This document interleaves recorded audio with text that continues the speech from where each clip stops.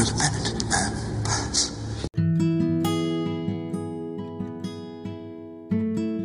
And 5, 4, 3, 2, 1. And welcome again to another episode of Only the Penitent Shall Pass podcast. I'm your host, Kenneth. Alongside me, as always, my good friend, Master John Fellis. Good day. Thank you for joining us today. You can check out our website at onlythepenitent.com. Any questions, criticisms? We like criticisms. Yeah, we would like to get some hate mail we could answer because the Bible says you should rejoice at persecution. You can email us at onlythepenitent.shallpass@gmail.com. Thank you for listening. Thank you for sharing the episode. We really appreciate everyone who's copied the link and texted it or emailed it to a friend, relative, or neighbor. Today's episode, should Christians get married? Kind of a loaded question. Right. Our joke before the episode was like, yeah, probably. Probably. There's a caveat to that, right? So we'll get to that. So today's episode, well, it sounds like, well, of course, why wouldn't Christians want to get married? We wanted to explore this a little bit because there's been quite a dramatic shift in recent decades in our culture. Whether you're a Christian or whether you're a non-Christian, an atheist, or you believe in another religion, more and more people are putting off marriage. It's become common to say, well, it's good to get your career in line. It's good to get your education out of the way. And we see this in government statistics that they publish, that more and more people are delaying marriage.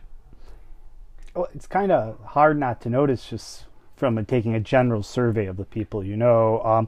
And then you can go ask your parents when them and their friends got married, and you'll immediately see the difference. That's how dramatic this shift has been. That for most people, this, they can experience it in their own lives. Yeah, we see this whether at your school or among your neighborhood. More and more people are putting off marriage.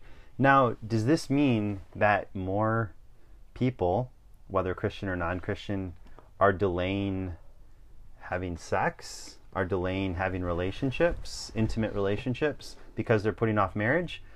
Once again, whether we look at statistics put out by the Christian ministry barna.org, whether we look at non-Christian polls, or whether we just use the eye test, and you just look in your neighborhoods and look amongst your relatives or friends, it doesn't seem like the majority of people who've put off marriage are remaining chaste, are they?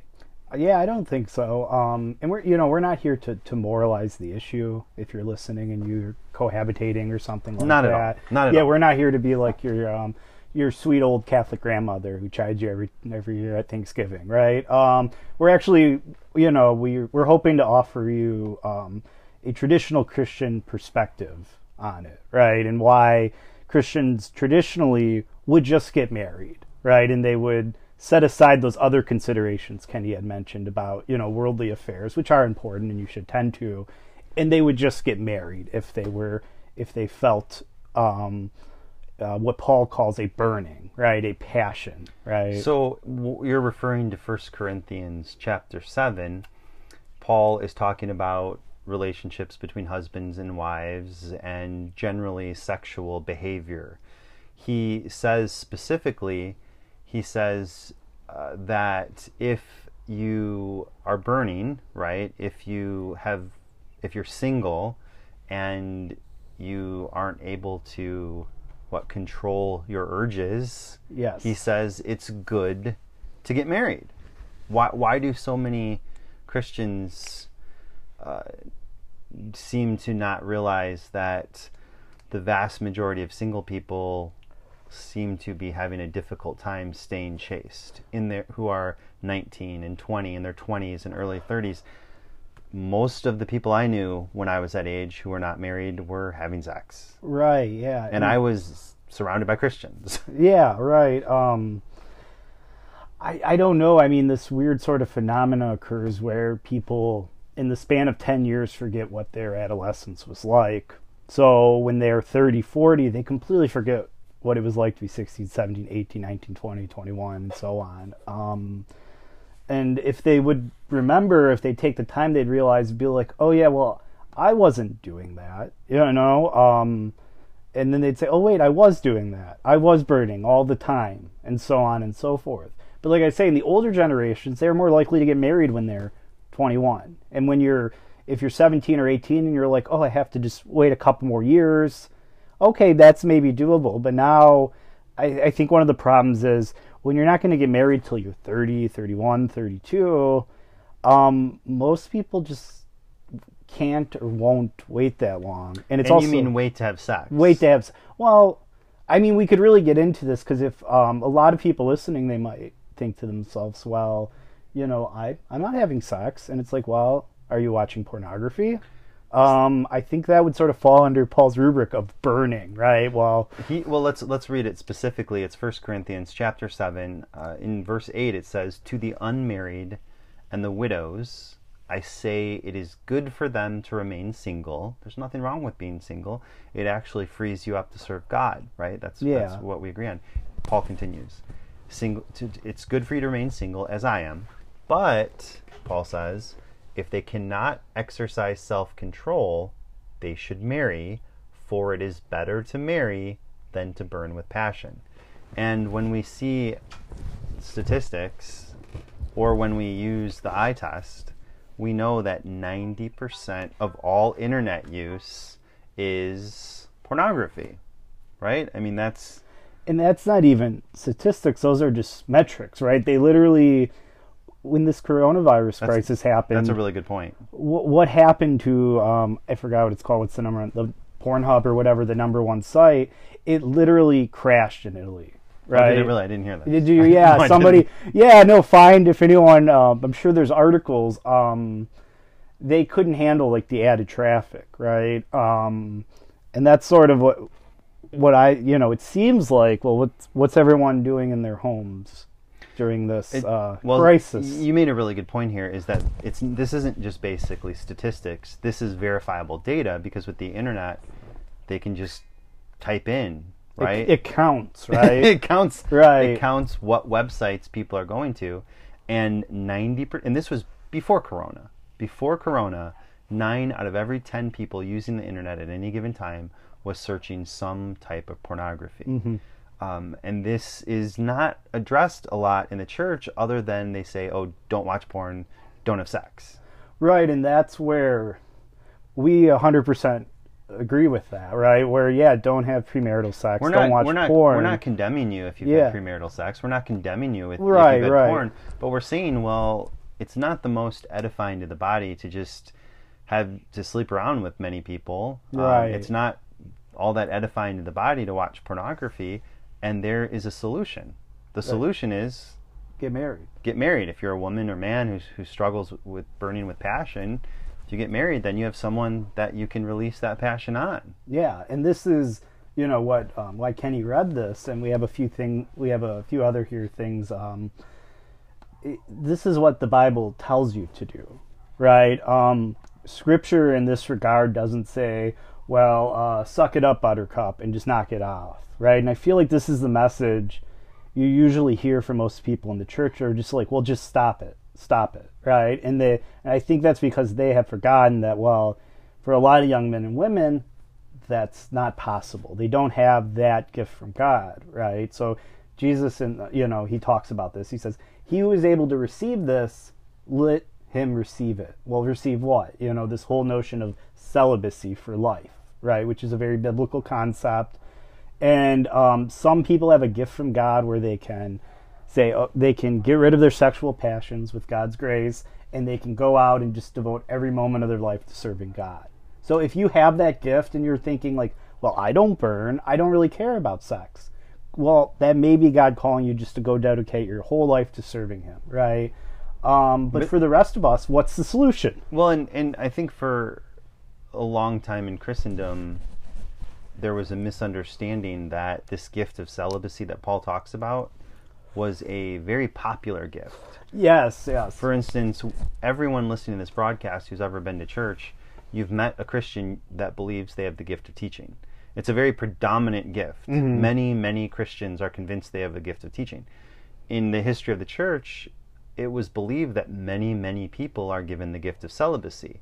Unfortunately, as it played out in the 20th century with the Roman Catholic Church, turns out that perhaps all those people that thought they had the gift of celibacy, very few of them had the gift of celibacy, and it came at a great loss, and it came at a great disaster to the lives of all of the young men and young women whose lives were affected by those evil priests. Mm-hmm. Yeah. Not every Catholic priest is evil, but all of those ones that masqueraded as a celibate priest but was really violating those children.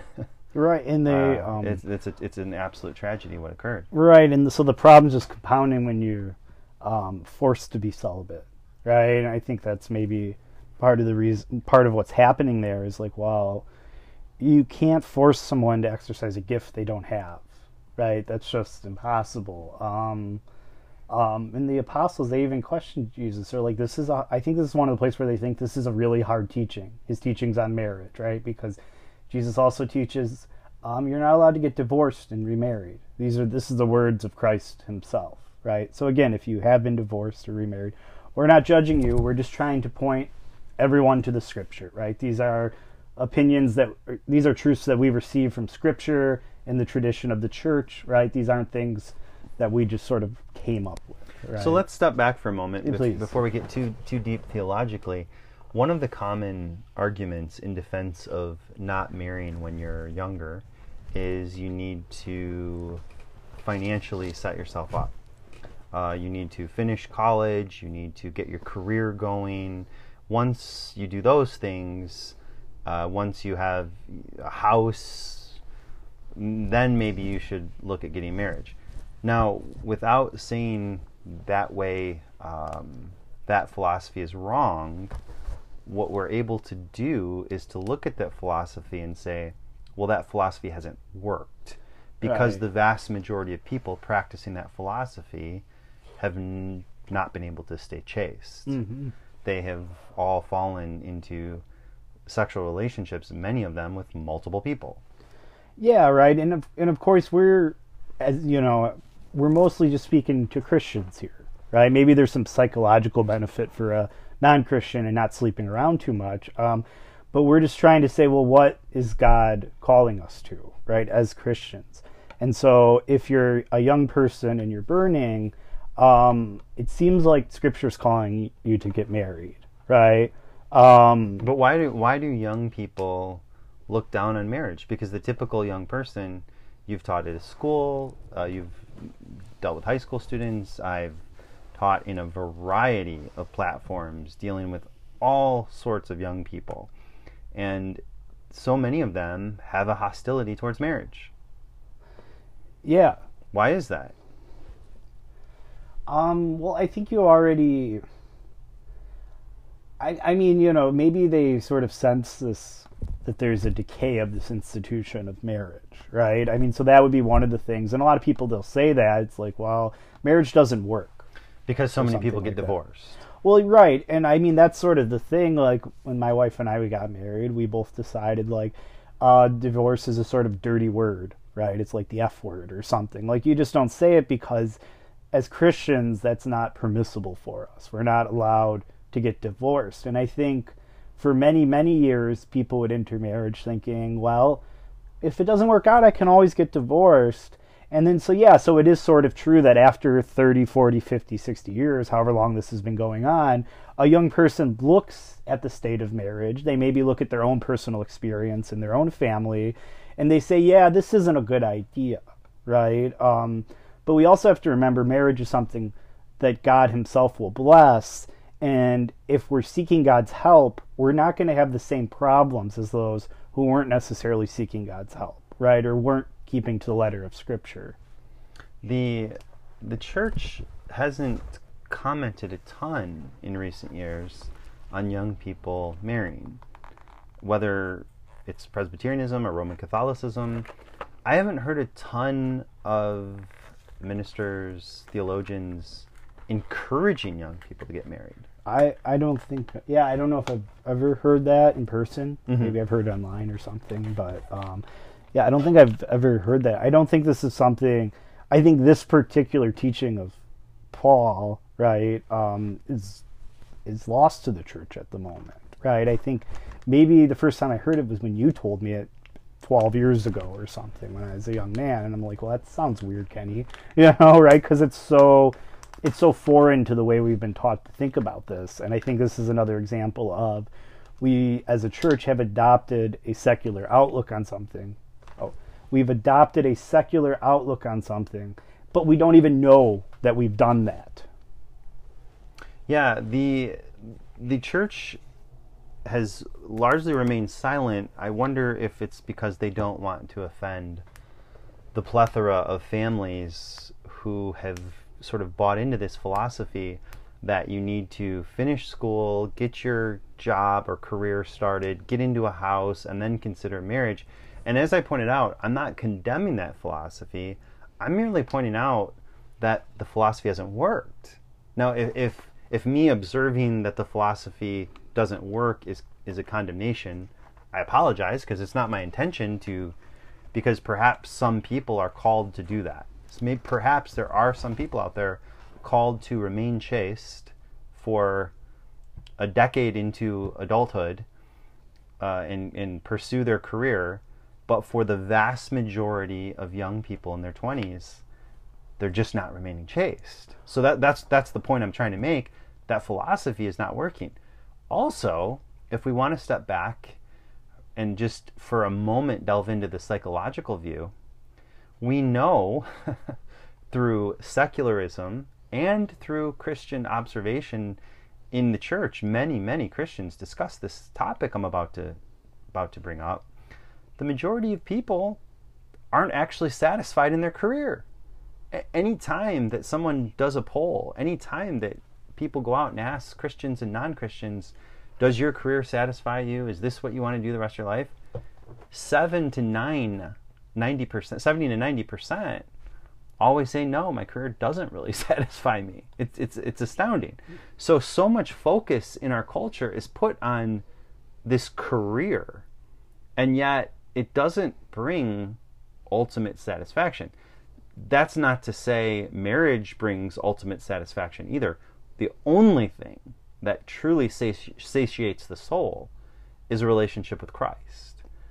My point, though, is that by focusing on career in this way, it seems to be having a detrimental effect on young people, whether it's out of wedlock birth, whether it's women and men who've had numerous sexual partners and get into their 30s and feel profound loss. Right, and that seems to be, in my experience, that seems to be the majority of people, Christian or non-Christian. And that's why this is such a big issue, and it's surprising more people don't raise it, right? And there is a sense where you can have a holistic approach where, you do have to find a career. You have to make a living, right? But in the past, it was done in a less individualistic way, right? Many people, from what I understand, in the 50s and 60s, they were married while they were at college, because I think they were there for an education, and they wouldn't think like, oh, this will detract from my college experience.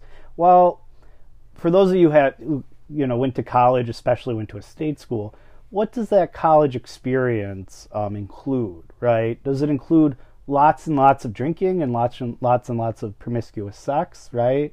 And that's just my point. My point is not to moralize and to say, hey, you're bad, stop it or something. My point is like, okay, well, let's think about this in a Christianly way, right? And let's not, as we raise our kids, let's not make the same mistakes, right? And just kind of put them in the belly of the beast there and say, oh, don't you sin, don't you do it. Well, it's an overwhelming force, right? God is not going to necessarily just give you the grace in every single situation to withstand temptation when he's already given you the wisdom to remove that temptation in the first place? A number of years ago, a good friend of mine was attending a Baptist church, and the friend was sharing with me privately. I didn't attend that Baptist church, but he was telling me privately that he was struggling with pornography. To which I said, well, maybe you should talk to your pastor, and maybe you should get married. If you struggle with pornography, go get married. He was single. So he went and talked to his pastor, and he told his pastor, I'm struggling with pornography.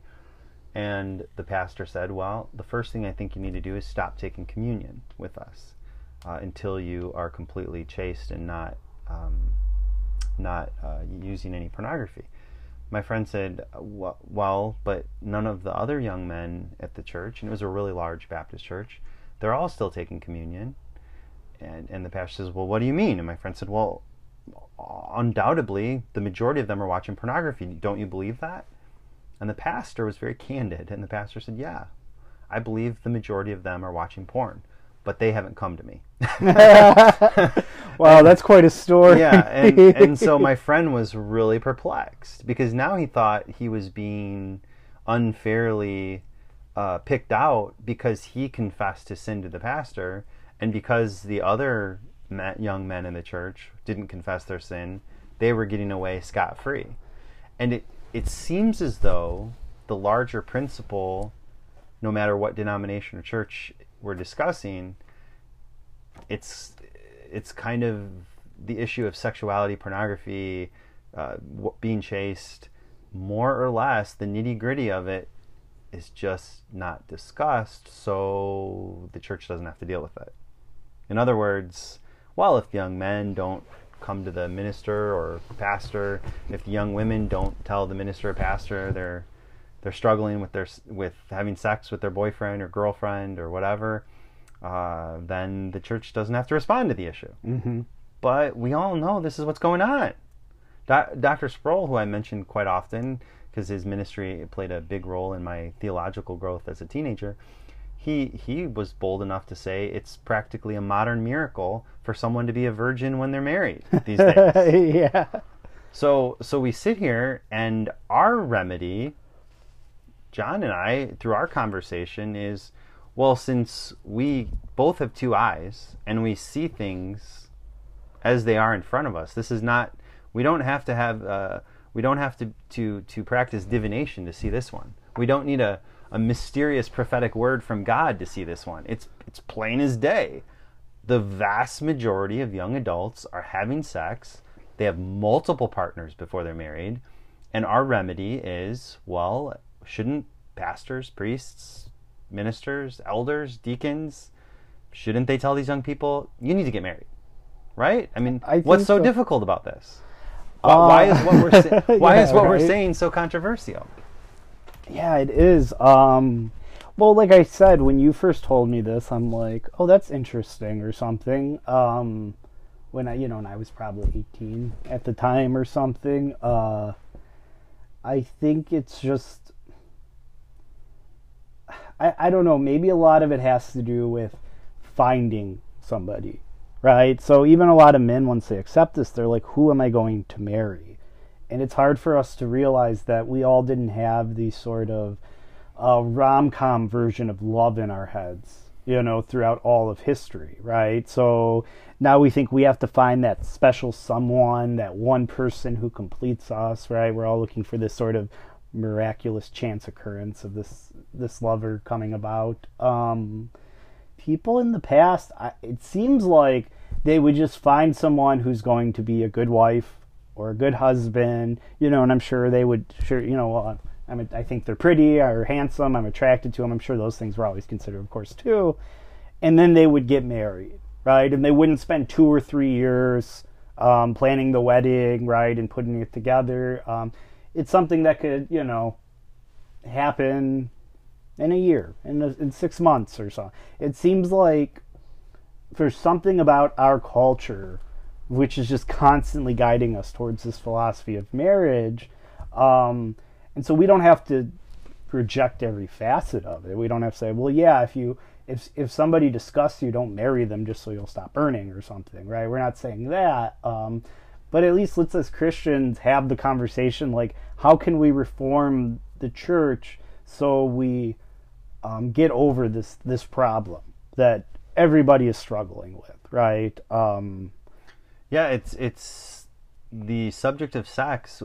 It's a strange subject because outside of the church, whether you're standing in the line at a grocery store and there's sex all over the magazines there, whether you open your phone and you're inundated with all sorts of sexual images through just basic news apps now, right? Yeah. You don't even have to seek out porn, but sexuality is thrown at you just through daily news.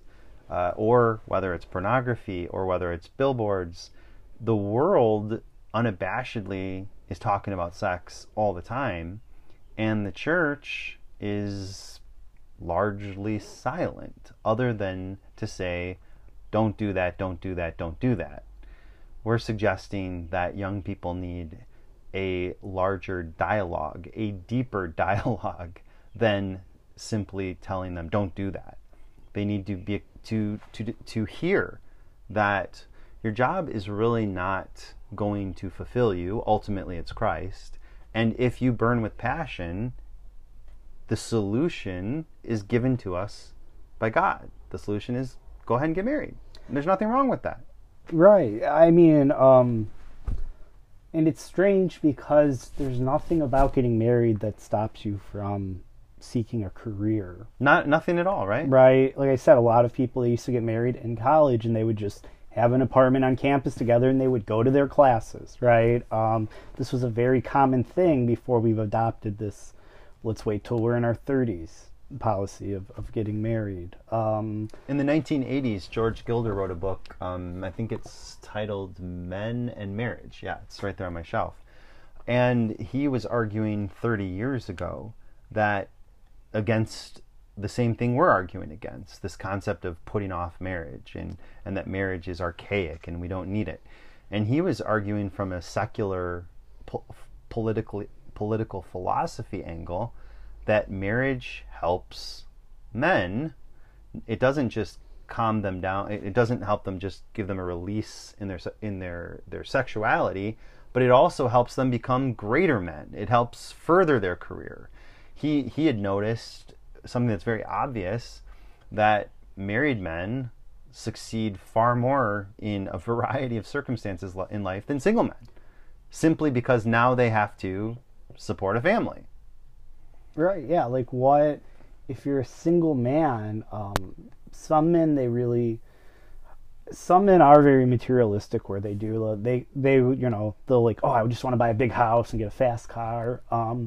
I don't know if that's the case with the majority of men. So I think the majority of men, they're kind of thinking like, well, if I don't have anyone to take care of, I can just live however I want, right? And for some people, okay, maybe that's not as bad. Maybe, like we've said, well, maybe they're not living how they want, but they're seeking out ways to serve the Lord.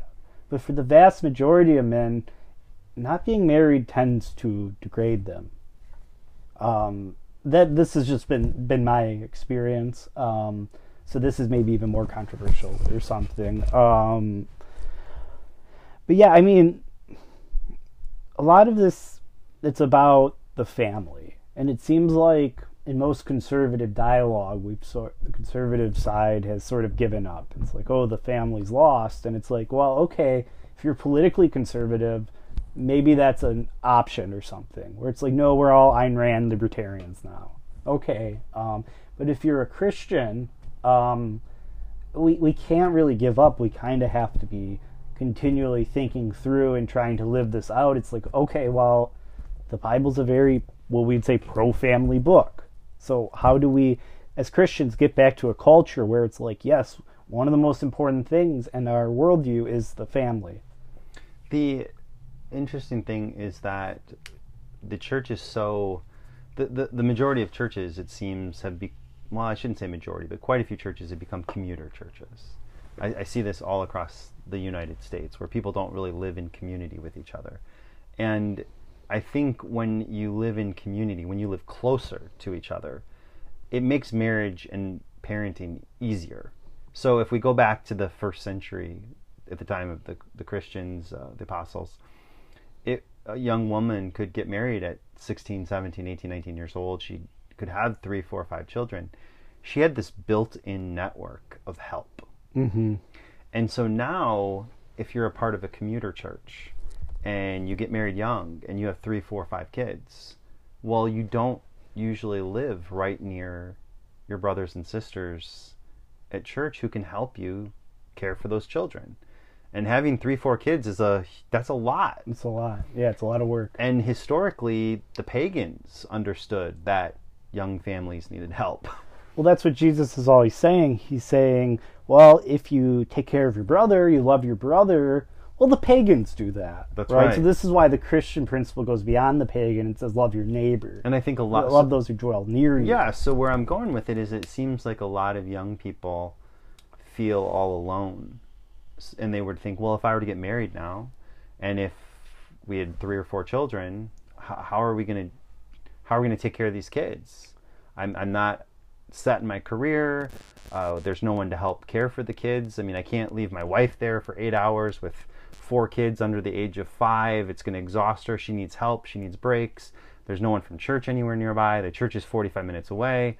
So it seems as though there's these elements of America that we're living in that are actually making it difficult to get married young.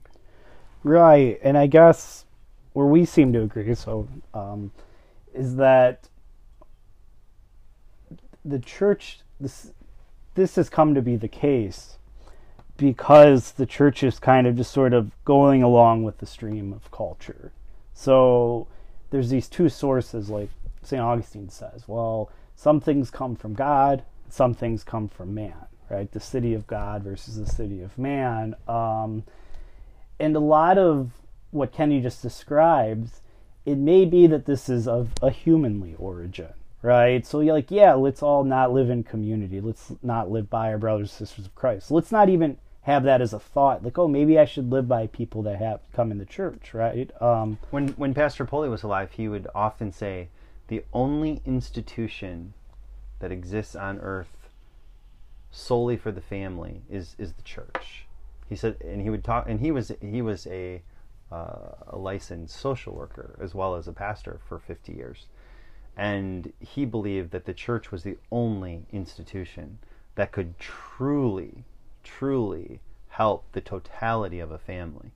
The church exists for children. The church exists for parents. The church exists for husbands and wives because Paul lays down this theology for us. Paul says, let the older women teach the younger women.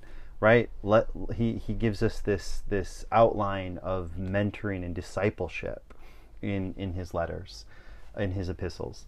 And so the church in our day, however, doesn't seem to be offering young people the kind of totality or holistic help they need in getting married young, helping out when they have children, offering free babysitting, helping young men get careers.